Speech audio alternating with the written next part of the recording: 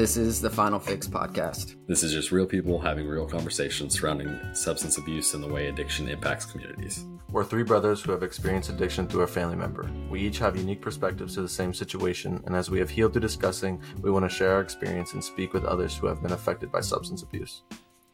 Our goal with this podcast is to spread awareness of the harm of substance abuse, To talk to real people about their experience and how they've healed. And to learn more about the role that substance abuse plays in communities and families. We are not experts, just brothers who have had our own experiences around addiction and want to help others by facilitating conversations. Please be aware that some of these conversations may be difficult and triggering. Any episodes that feature adult content will be labeled as explicit and may not be appropriate for children.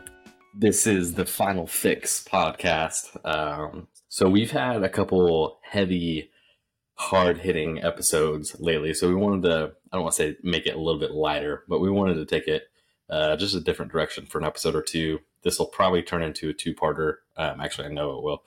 We are going to be talking about a new show on Netflix called Painkillers. Basically, it's like a fictionalized version of what happened with the creation of OxyContin and the beginning of the opioid epidemic for whatever it is. I guess it's definitely fiction. It's dramatized, but I think it does a really good job of telling the story.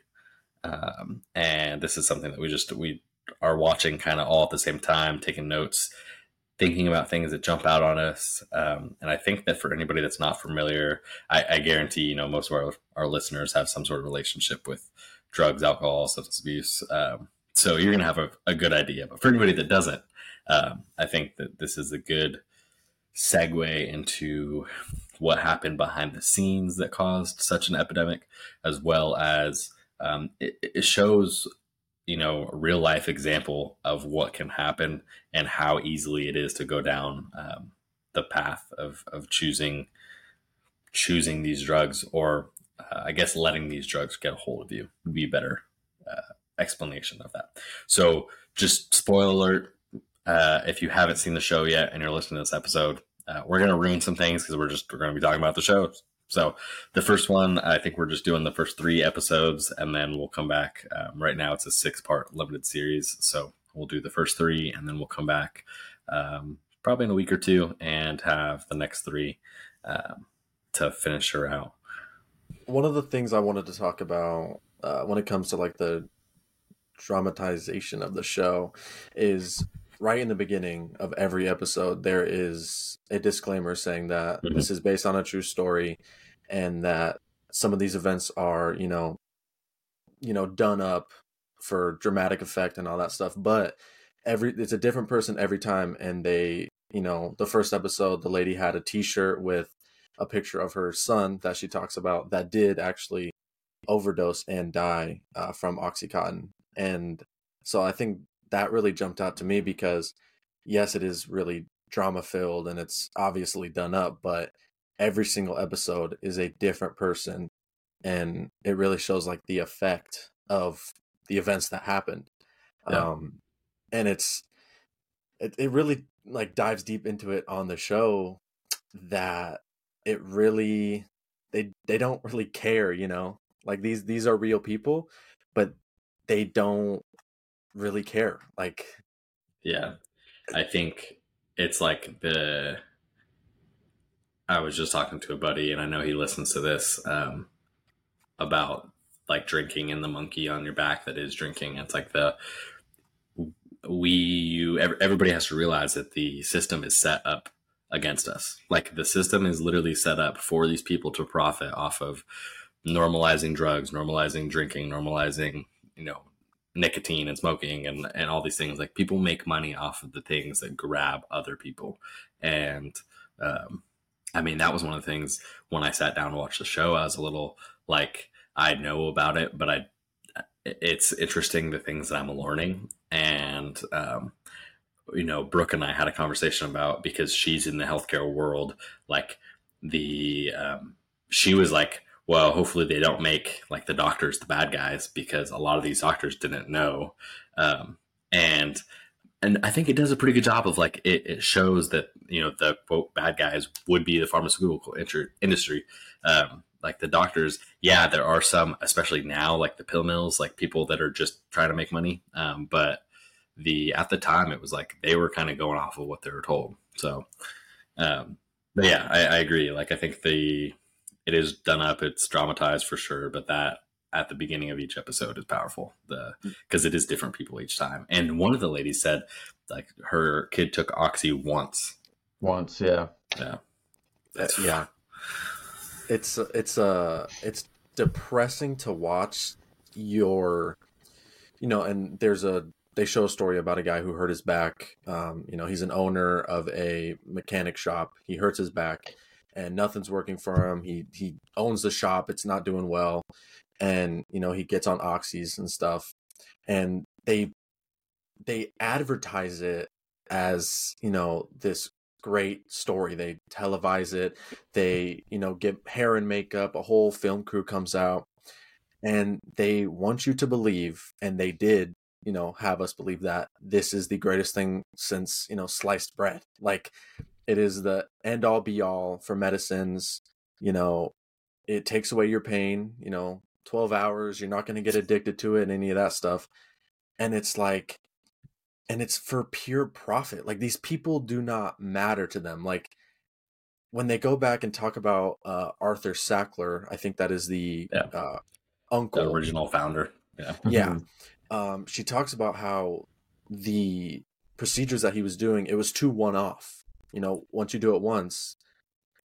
What were you gonna say? Yeah, so just sidebar off that, like it showed him in the beginning. He was a psychiatrist, psychologist, whatever you want to call it. The lobotomies that he's doing, that's what that is. They were such a like bullshit procedure, but like these doctors just wanted a quick fix, like, and so they wanted that thing that's gonna fix you right now, and so they bust, like that's showing like ice pick lobotomy. I can't remember the actual name of it, but it like goes through the eye, and they just go in and they scramble some neurons. They didn't know what the hell they were doing, and it would kind of work sometimes, so that's why they kept doing it, but not enough to really justify it. And then I just listened to a different podcast that was talking about lobotomies, like the whole story behind them, and most of the time these doctors would like do a 5-minute checkup after the procedure and then send you on your way. And as long as you never came back with an issue, they're like, yeah, it was a success. Like, what the fuck? Yeah. Sorry. No, yeah. It's just like, that's the way they think, like our health was not to help us really. It was to give us a solution, but knowing that we had to use their stuff for the solution, and it still would cause problems for us. Like watching this show, and there's a bunch of documentaries about this stuff. I know there was one on Netflix that was about a pharmacist that was doing like that same thing, like making money, making profit off of selling these stuff.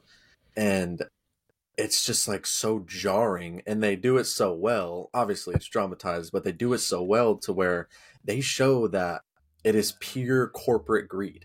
Like, and it's like, that's crazy. That's our health. Like, that is our healthcare people, Well, one of the standout things to me is like how they advertise the drugs. And like, this is like the start of them advertising the drugs.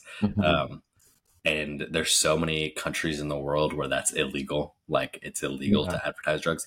And that's what they talked about. Like, in part of the show, they described that the people were coming into the office asking about this because the way it was advertised is like, this is the drug you never knew you needed, and this will help. Like, and they show the pain scale on like, I can't remember what drug they were talking about, but it's like, if you were an 8 to 10, like they would give you this. And he's like, so we're going to open morphine. Yeah. Morphine.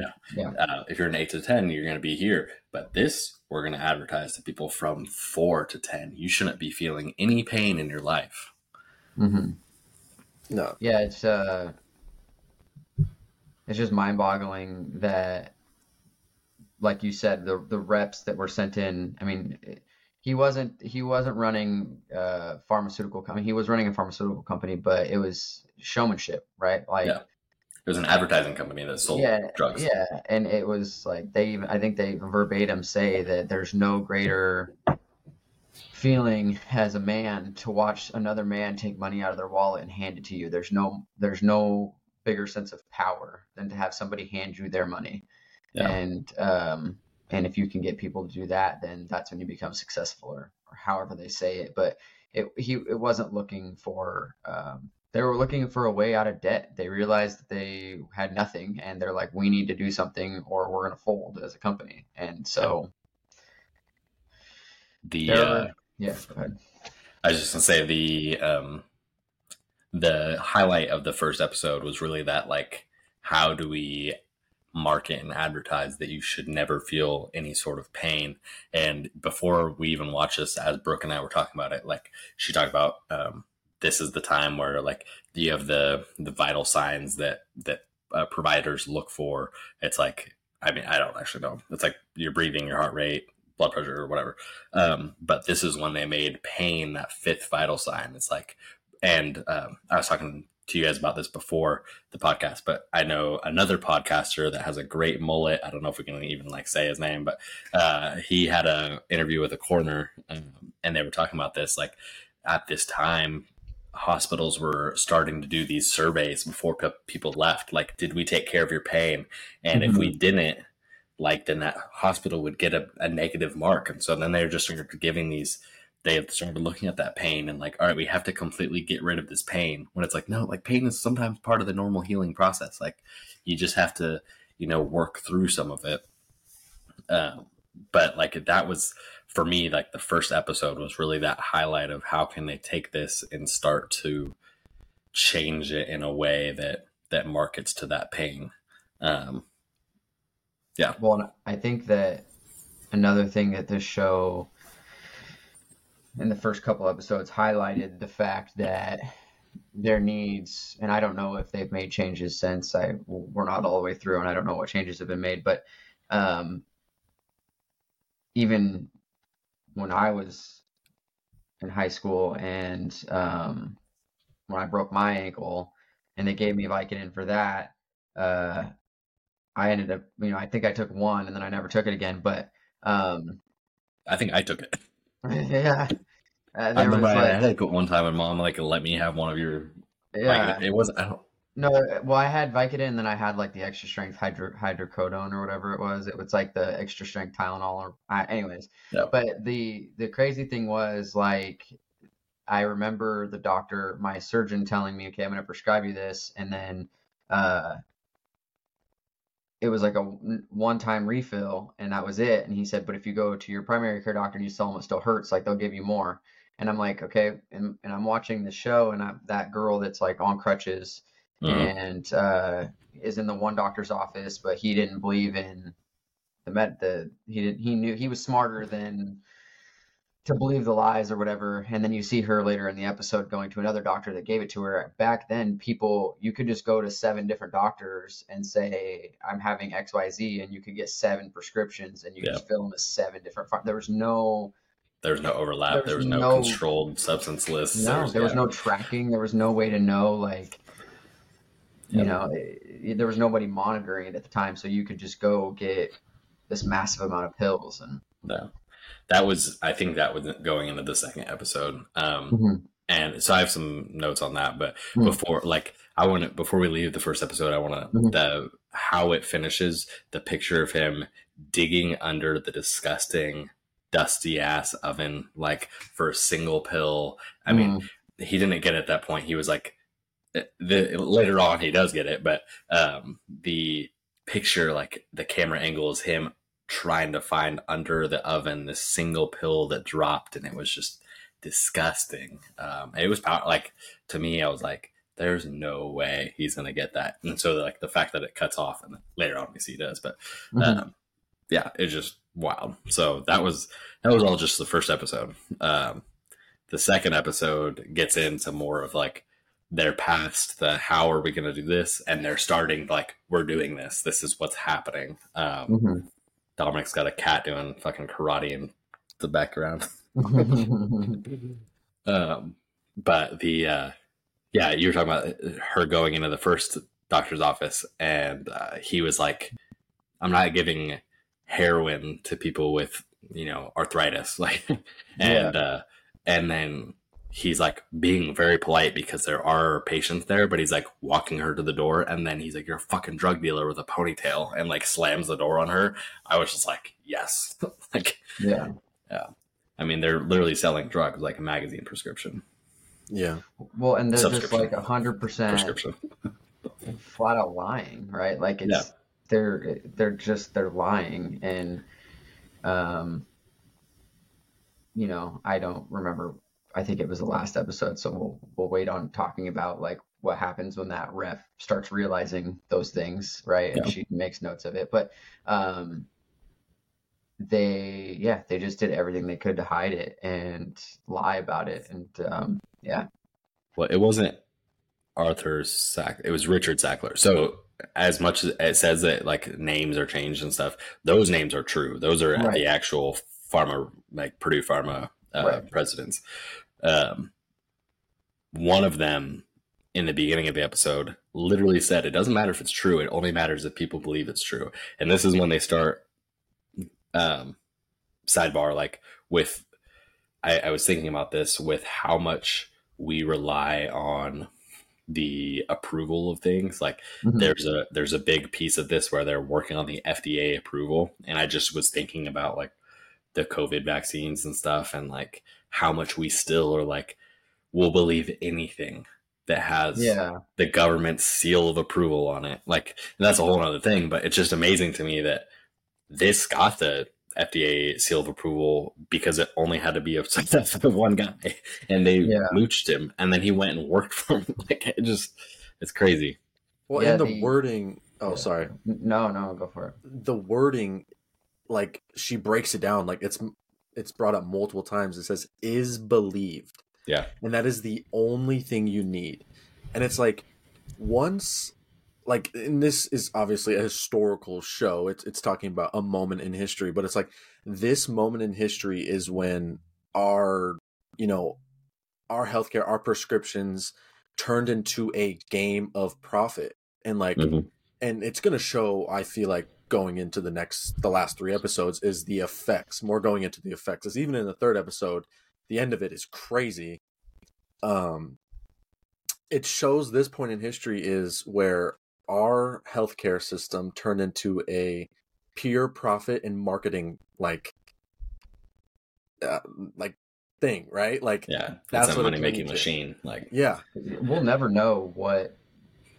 I mean, we'll never know as just common folk what actual medicine is out there. We won't. I mean, there's too much money in treating symptoms of sickness, not curing them, right? So we'll never know. And I think this is one of those situations. Is they, like you said, Dom, it's is believed. It's like she says, it's like believed by who, right? Yeah. Like, they didn't have to prove anything. It is believed. And then the doctor, when he goes back in because his 20 milligrams or whatever he was taking wasn't working anymore, he said, "Can I take them more than 12 hours?" And he said, "No, the folks at the FDA say it has to do the time release. It has to be 12 hours. And, you know, there's people there that have a lot smarter than me that made those decisions. And that's what they say." And so like, not even questioning it. He's a doctor and he's just like, this is what they say. So.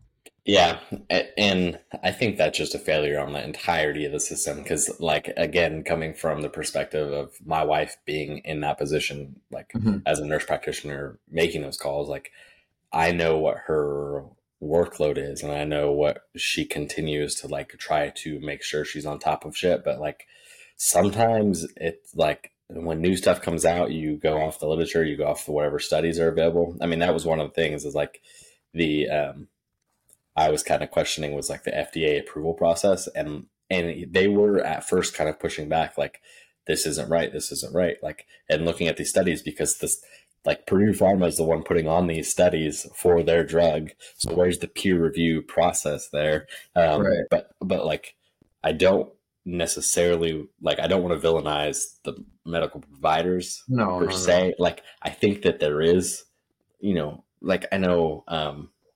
Like, there's definitely pill mills out there. There's definitely, like, clinics that don't give a shit. They're just pushing out drugs, but and getting kickbacks. But I think that there is a very real almost like when we talked about it with the police officers we had on, like the expectations of our providers is probably too high. Like we expect them to be experts in all of these different things. Right. And Well, it's just impossible. yeah. Well, I'm not trying to villainize the doctor, but I'm saying that that's how easy it was. They were given literature that says X, Y, and Z, and as medical professionals are given this information that they understand because it's what's put in front of them, like percentage of less than 1% addictive and delayed time release and the coatings on these things. They're given all this medical jargon that they understand and makes sense, but it was all a lie. Yeah. So did he OD in the second episode or the third episode? second episode, I think. Okay. I think it was at the maybe it was the third episode because the end of the second episode is him, or is that the end of the first episode? Right. No, you're right. Okay. Yeah. So, anyways, the fact that some providers, like that one that was like, no, you guys are drug dealers with ponytails, and then there's some providers who are like, this is the information we're giving and it looks legit, or given and it looks legit. Yeah. So some doctors really dug into it and some didn't, and it's just I feel like the biggest part was the FDA. I mean, really, that was the biggest. You said, oh, sorry. No, go for it. Go ahead. Like you said, Jordan, it's like he went and worked for them after, this whole like process and how the system's set up, right? It's set up. The FDA is the end all say all, that's who you're supposed to trust. That is who the literature is put out by them. And that's who you're supposed to trust. Right. But it's like Purdue played the man. They played the guy in front of them. They saw he was pushing back. And like she says, and obviously this could be dramatized. So it, the show's more riveting, whatever, but they found the one guy who gave a shit and that wouldn't just, write it off. Yeah. They used CIA tactics to get him. Like they used what the CIA uses. Like, I mean, obviously all this stuff has been out for a long time. So like a lot of people think like, oh, like they understand how military does things or CIA or, whatever. But like there's definitely common knowledge you can go find. They used what the CIA used to flip people, to flip him into their hand. And then, like I'm pretty sure most of it has used actual testimony and stuff from what has happened in history. Because as I was digging more into the backstory of Curtis Wright was that guy's name. He literally did work at FDA, and then he was oh man, why am I forgetting the word? He was brought in to to speak on the case. In court? Deposed, yeah. And so like I'm assuming that they're using a lot of this, but there was like a 3-day stint where they put him up in a hotel and like they have no idea what happened there, but then afterwards it was approved, and then a year after it was approved he was working at Purdue Pharma. So like I mean that to me screams a bunch of hookers and coke, Yeah, that screams like either we got something on you or like we're making you the biggest deal of your life. And it's just so striking with like the military stuff, how many people are like get out as high up military leaders and then go work at these contractors. They get these guys all these big contracts and then they get out of the military and all of a sudden they're on the board of those people that they got big contracts. Like that shit happens all the time with our bureaucracy.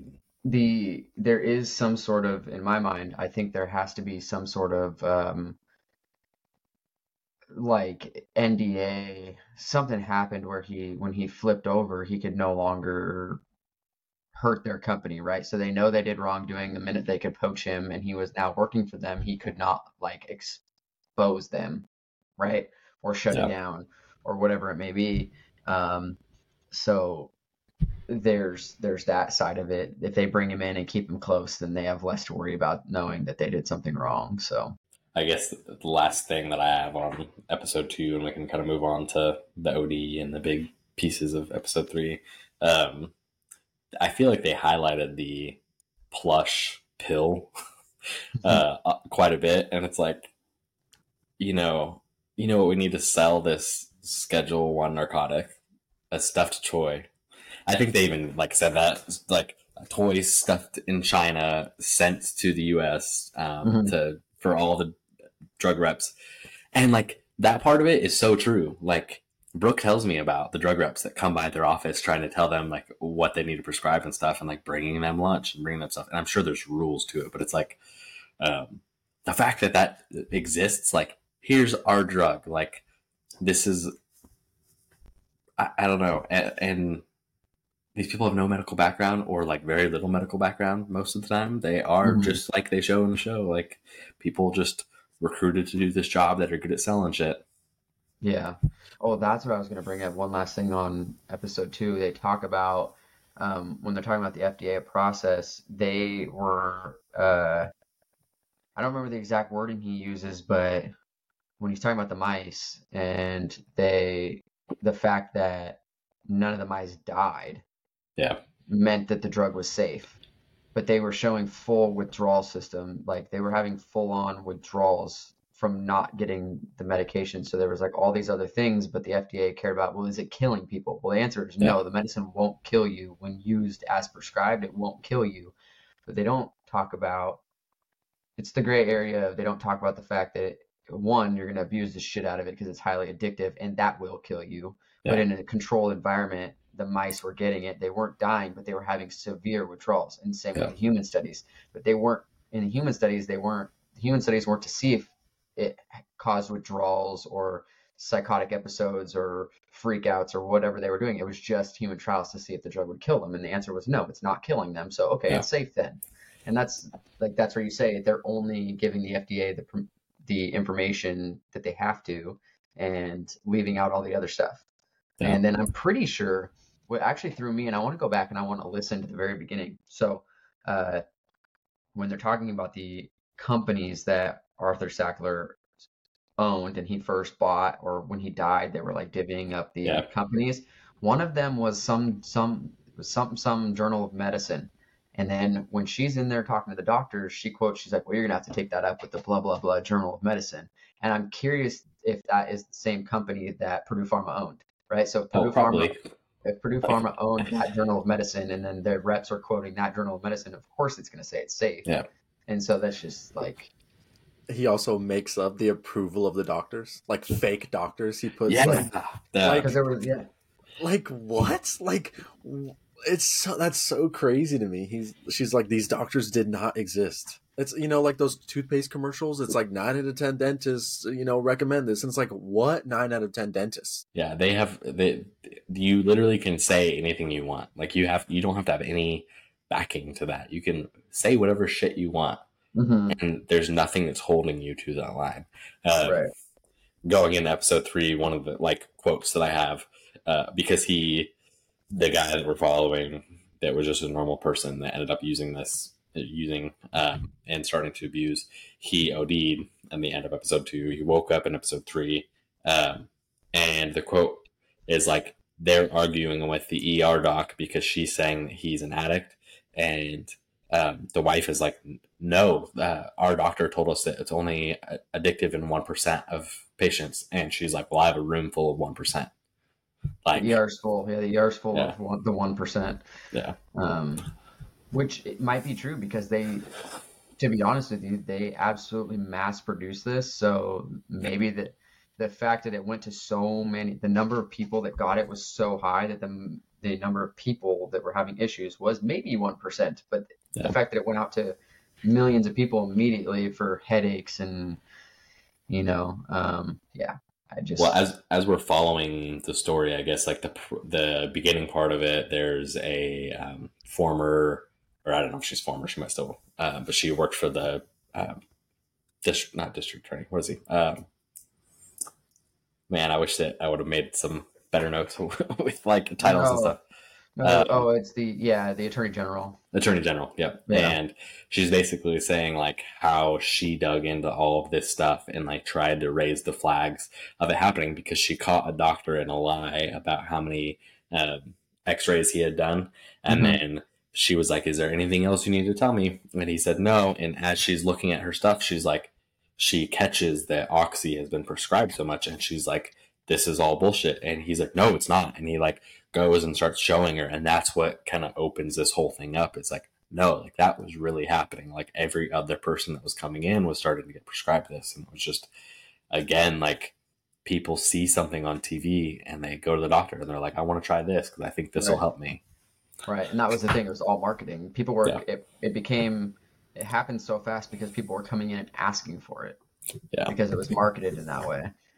Well, and So, then, for the reps, the people going in talking to these old white men doctors, you have these hot, young, just Mhm. out of college girls. Like, of course, they're going to be sexualizing it and doing whatever they need to do. And it's Oh like, yeah. there's just so many layers to it. It's disgusting. I mean, they're Yeah. literally like at a meeting talking about Oxy and how, they need to, you're helping your patients by giving them Oxy because they won't be in pain anymore. Yeah.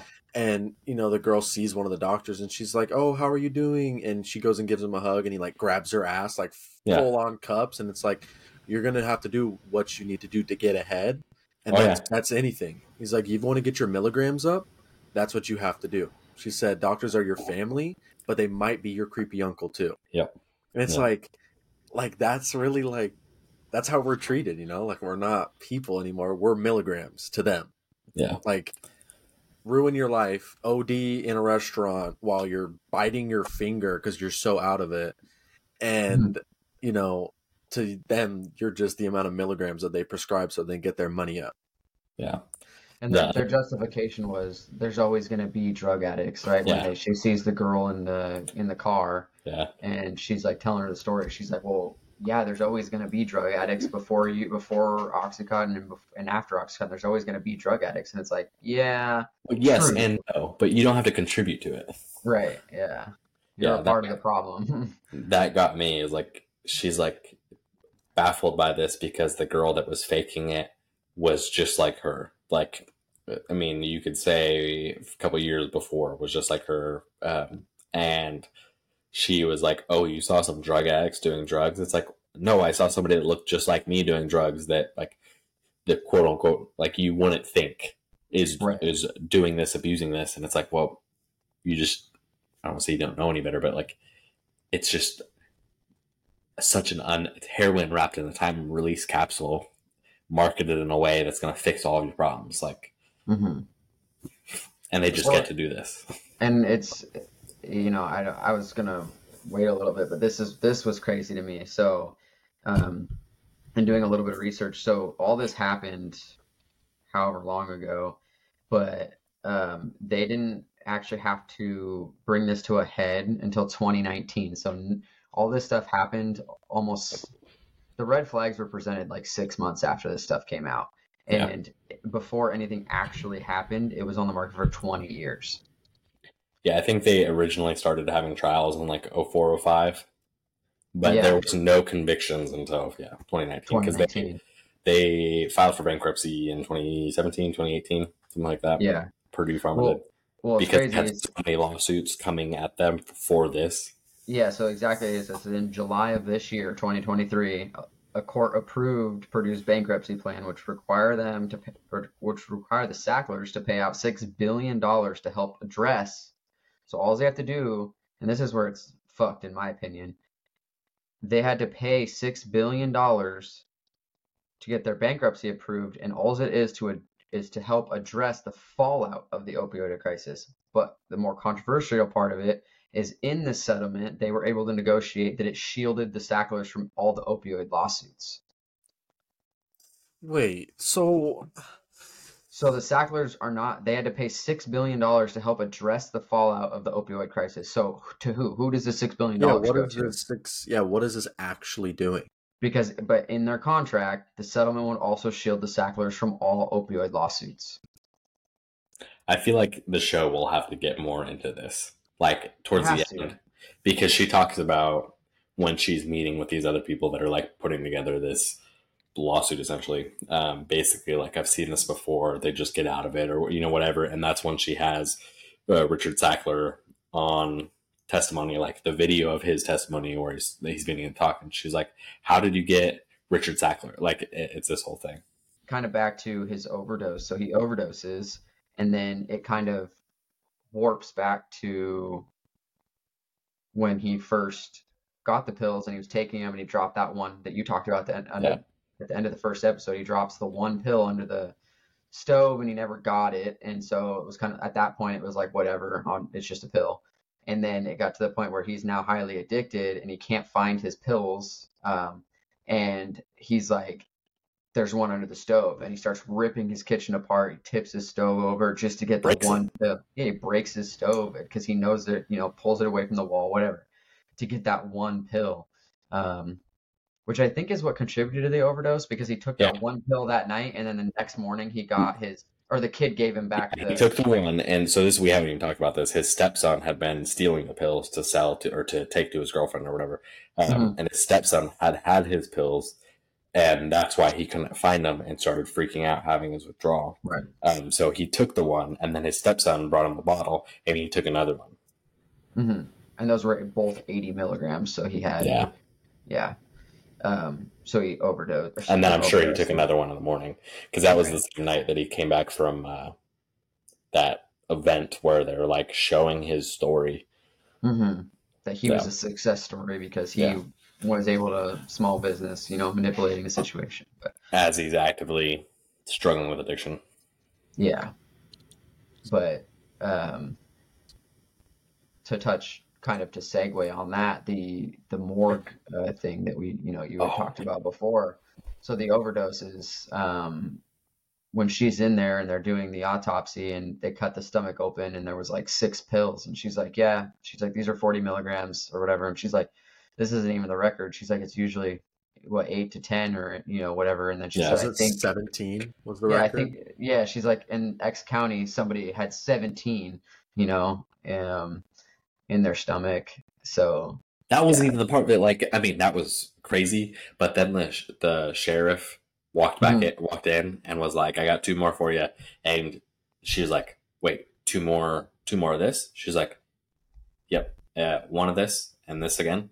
And then there's this and then this again and then this. And then like every single person that was coming into that morgue was overdosing on OxyContin. Yeah. I really like her character, and I don't think that she's a real person. I doubt, but showing her like go from, this more innocent person, and then showing her like kind of delving into the sales part of it, like, oh, who cares about this stuff, and then towards the end of the 3rd episode, she's like, oh yeah, I took notes because some of these people in these doctor's offices trying to get oxy, like they should not be having it, like at all. And then her mentor who got her into this is like, I'll take your notes, don't you worry about that. And then it shows her going to the big building, the big Purdue Pharma building, and I don't think it shows what happens yet. No, but I mean, just for her being a human, making an observation that these people look pretty healthy, it doesn't really look like they should be taking this, heroin in a pill, that's frowned upon. Like, it's so crazy to me that. Well, it's the same thing as the FDA guy, basically. I think what they're going to do is they realize that she's catching on, and so they're going to try to pull her even closer and give her more money and give her a promotion. We'll see, obviously, but they're just going to try to get her as close as possible. And I wouldn't be surprised if they had people killed, and we'll never know. But I personally think out of this whole thing that if we've learned a lesson, it's that no private company should be able to manufacture narcotics. It should be a public company that's regulated way more heavily. And I think I'm sure they've made changes, but the fact that it was a private company was, or privatized healthcare. That's cool. For-profit company.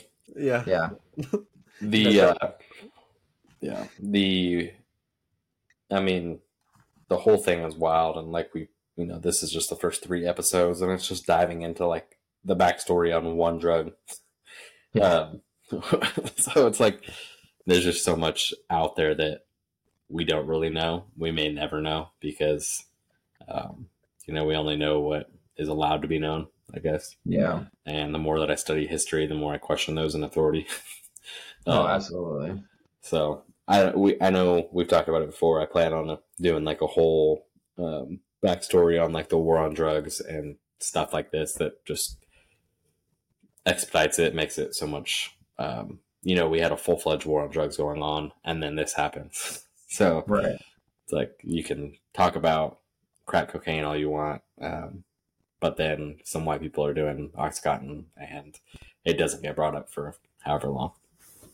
Well, and yeah, I mean, the crack cocaine epidemic, I mean, there's just so much to unpack there, but it basically, flooding the low income areas purposely to keep that exactly what it was. And Yeah. she talks about the attorney general lady. She talks about she brings in all these charts, right? And she's like, look at the rise in crime, the car thefts, the burglaries, the all these things, and she's like matching all these graphs up from the current like OxyContin. Yeah. She's matching them all up to the crack cocaine in LA, and we're talking LA, New York, Chicago, all these places, these major metro cities. And then she's like, and now we're looking at OxyContin just in these rural areas and the arcs are the exact same. Like this is another crack cocaine epidemic in a rural community, but with the same crime rate numbers as LA.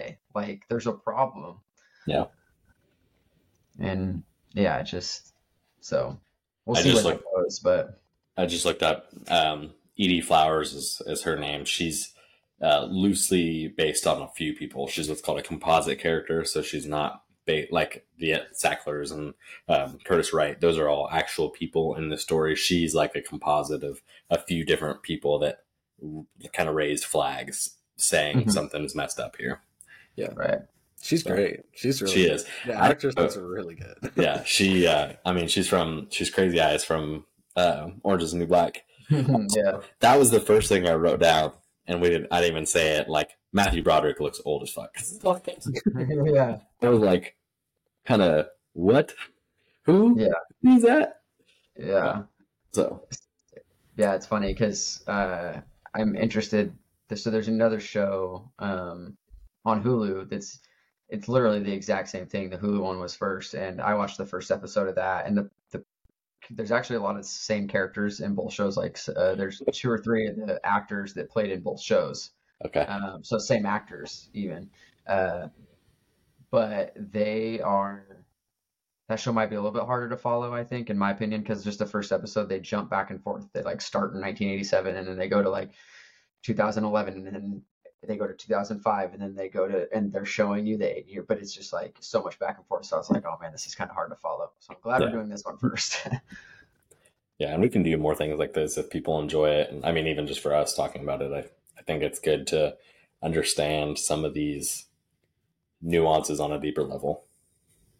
Yeah, and it's like it helps realize that the quote unquote there's always going to be a drug addict is a stigma because yeah, sure, there's always going to be a drug addict, but like how much of it was facilitated by unknowing doctors and big pharma, and it's a massive number, right? How many lives were ruined, and it's not because they were a drug addict. It's because it's hard not to be a drug addict when you're prescribed heroin. Yeah, exactly. And it's just, so we talk about these people that have been or are still addicts for 25 years, and it started because of a back injury. It's like, okay, well, they're not. You can classify them as a drug addict now, maybe because they went from a prescription to street heroin, but like it was the same. It's the same thing. Yeah. So, I mean, one of their success stories is, he overdoses, right? And then he says, all right, I'm throwing this away. He flushes it down the toilet and then goes to his doctor and goes and gets more.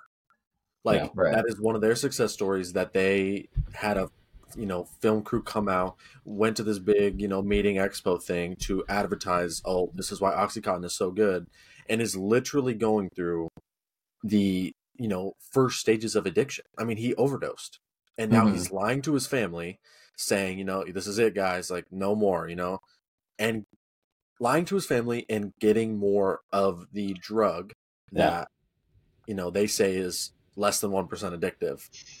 Like, it's ridiculous. And his wife makes the comment that says, the doctor says that you have to taper off this. And he's like, well, the doctor doesn't know me. Right. Well, that's an interesting statement because now, now your family doesn't know you because you're a different person. So, Yeah. I just went to look up to see if he was based on a real person, because that would be, I mean, kind of powerful too. But again, it's a composite character based on a few stories that they have found in the mix. So I didn't know if he was specifically like a real person telling a story, but side note, yeah. did you guys catch the fact that they paid their reps on the milligrams that they Yeah. sold, not the amount of doctors that they could have? It was how many milligrams that the um, doctors prescribed. So it wasn't about getting the doctor, it was also about pushing the highest dose possible, which for the average person that goes in and they get 80 milligrams, like when a standard dose should be 10 or whatever he said, like, you need to be giving them, if they're, I don't know, you're doing a disservice to your patient. It's like, the greed is unreal. Well, and they even talk about the like the one doctor is adamant about the 12-hour thing, and that's how it was marketed, was it was a 12-hour drug, but they knew intentionally that time release didn't last for 12 hours, so you would start having pain again, which would cause you to go seek a higher dose. Right. And then again, that still wouldn't cover the 12 hours. So then you were taking on, it's just the risk of abuse was very high. It was not, but they didn't have to disclose that. Yeah. And they got to choose the studies they sent to the FDA, and then they got to advertise, and they have drug, like, there's just so much that's wrong. Like, it's hard to find the one thing that you would change, I guess. Mm-hmm. I mean, it shows the system is broken, like, yeah. And a lot of it comes down to resources. Like, we don't have time to run all these same tests in, those facilities that they do. They present us the facts and, we hope that it's true. Like, and then that's what it gives approves off of. And it's like, it all comes down to that. Like, when we really think about it, is like the resources we have, the funding, the, amount of people we have in it. It's like, say you get addicted to Oxy and, you try to detox from it, I don't know if it's necessarily a medical detox. I know some are medically detox and some you can do on your own. But, we went to the Linwood City Council thing, and how many beds was it? Was it 37 or 13? In the county? For detox, yeah. There's like 13. Yeah, there's 13 beds for detox, and it's not 13. And there's a million that's people. not private healthcare. That's like what the county can provide to like homeless, essentially. Yeah. And it's, I mean, obviously there's whatever with all that, but you are set up to lose. You have people, you have the FDA person being bought. You have these people saying, okay, we up the milligrams, we up all this so they can get addicted, and they know what's going to happen. And you get addicted and you try to get help and you're fucked. You are not going to get help in the way that you should, that you're set up to do. Mm-hmm. And all it takes is a back injury at work.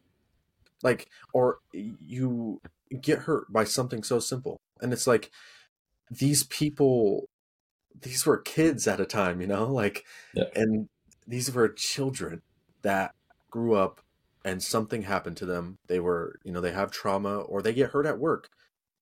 And these people, through greed, through money, set them up so that they have a heroin pill that was so easy to get that you could go anywhere and get it. And like, all it took was these fucking girls in, small dresses to get these doctors to get you more milligrams to you so that you could essentially ruin your fucking life. Like, it flooded the market so fast. I think, I don't know if they talk about it in the show, but a book I was reading, at one point Oxy was cheaper to get on the street. So it's like, okay, it's cheaper and easier to get it on the street, and there's not going to be anyone monitoring how many you take, and you have to worry about getting a prescription refill in time because you've already taken your whole prescription, right? So yeah, the lingo fucking, well, it's safe, under medical observation. Yeah. Like, anything is safe under medical, supervision. Like, fuck, man, that's so irritating because that is the lingo that they use, and it is legal. Like, it Yeah. is technically legal. And it's like, that's the most fucking irritating thing, because you go down in our major cities and people are addicted to things that are, that could technically be fucking safe under medical supervision. Yeah. Like, that's fucking ridiculous. Yeah. Especially talking to all of these people that have been addicted, or even, well, I was sick for one of the police officers we did, but even talking to him, like, there is an issue that no one knows how to solve because it is so apparent everywhere, Yeah. constantly. And you have all these different, I don't know, like the US is so beautiful in the fact that there is like the states can make rules and also the federal government, like, but it's so hard because everybody thinks that they know what the answer is. And nobody, like, I don't think there is a set answer. I mean, No. That's the hard part. We're going to watch the next 3 and kind of talk about the rest of the show. Unless you guys have anything else you want to speak on. Well, we have Cherie and Malik next week, so that'll be another, more traditional episode. Part 2 to them, and I had actually talked to them a couple of days ago, and I'm very excited about this episode because it is very eye-opening and showing to who they are now, and it's kind of a part of the reason behind that, so yeah, stay tuned. Look forward to that, because I'm very much looking forward to that. Yeah, so that'll be awesome. We'll have them. I know we have another one. So whenever we do part 2, it could be a couple weeks from now. So gives you some time to watch the show, kind of catch up to where we're at, watch the end of it, and we'll kind of do this at the end again too, and get the last 3 episodes. And then I really do want to dig into like the FDA process and how that's changed, and we can kind of do some more digging on the background of some of this stuff, specifically with Oxy and Purdue Pharma, the discussing things that they did. All right, so that was another episode. Just want to let you guys know we appreciate the listen, and we love you. If you or anyone you know are struggling with addiction, please reach out to the National Substance Abuse Hotline at 1-800-662-4357 for additional help. And remember, you're not alone.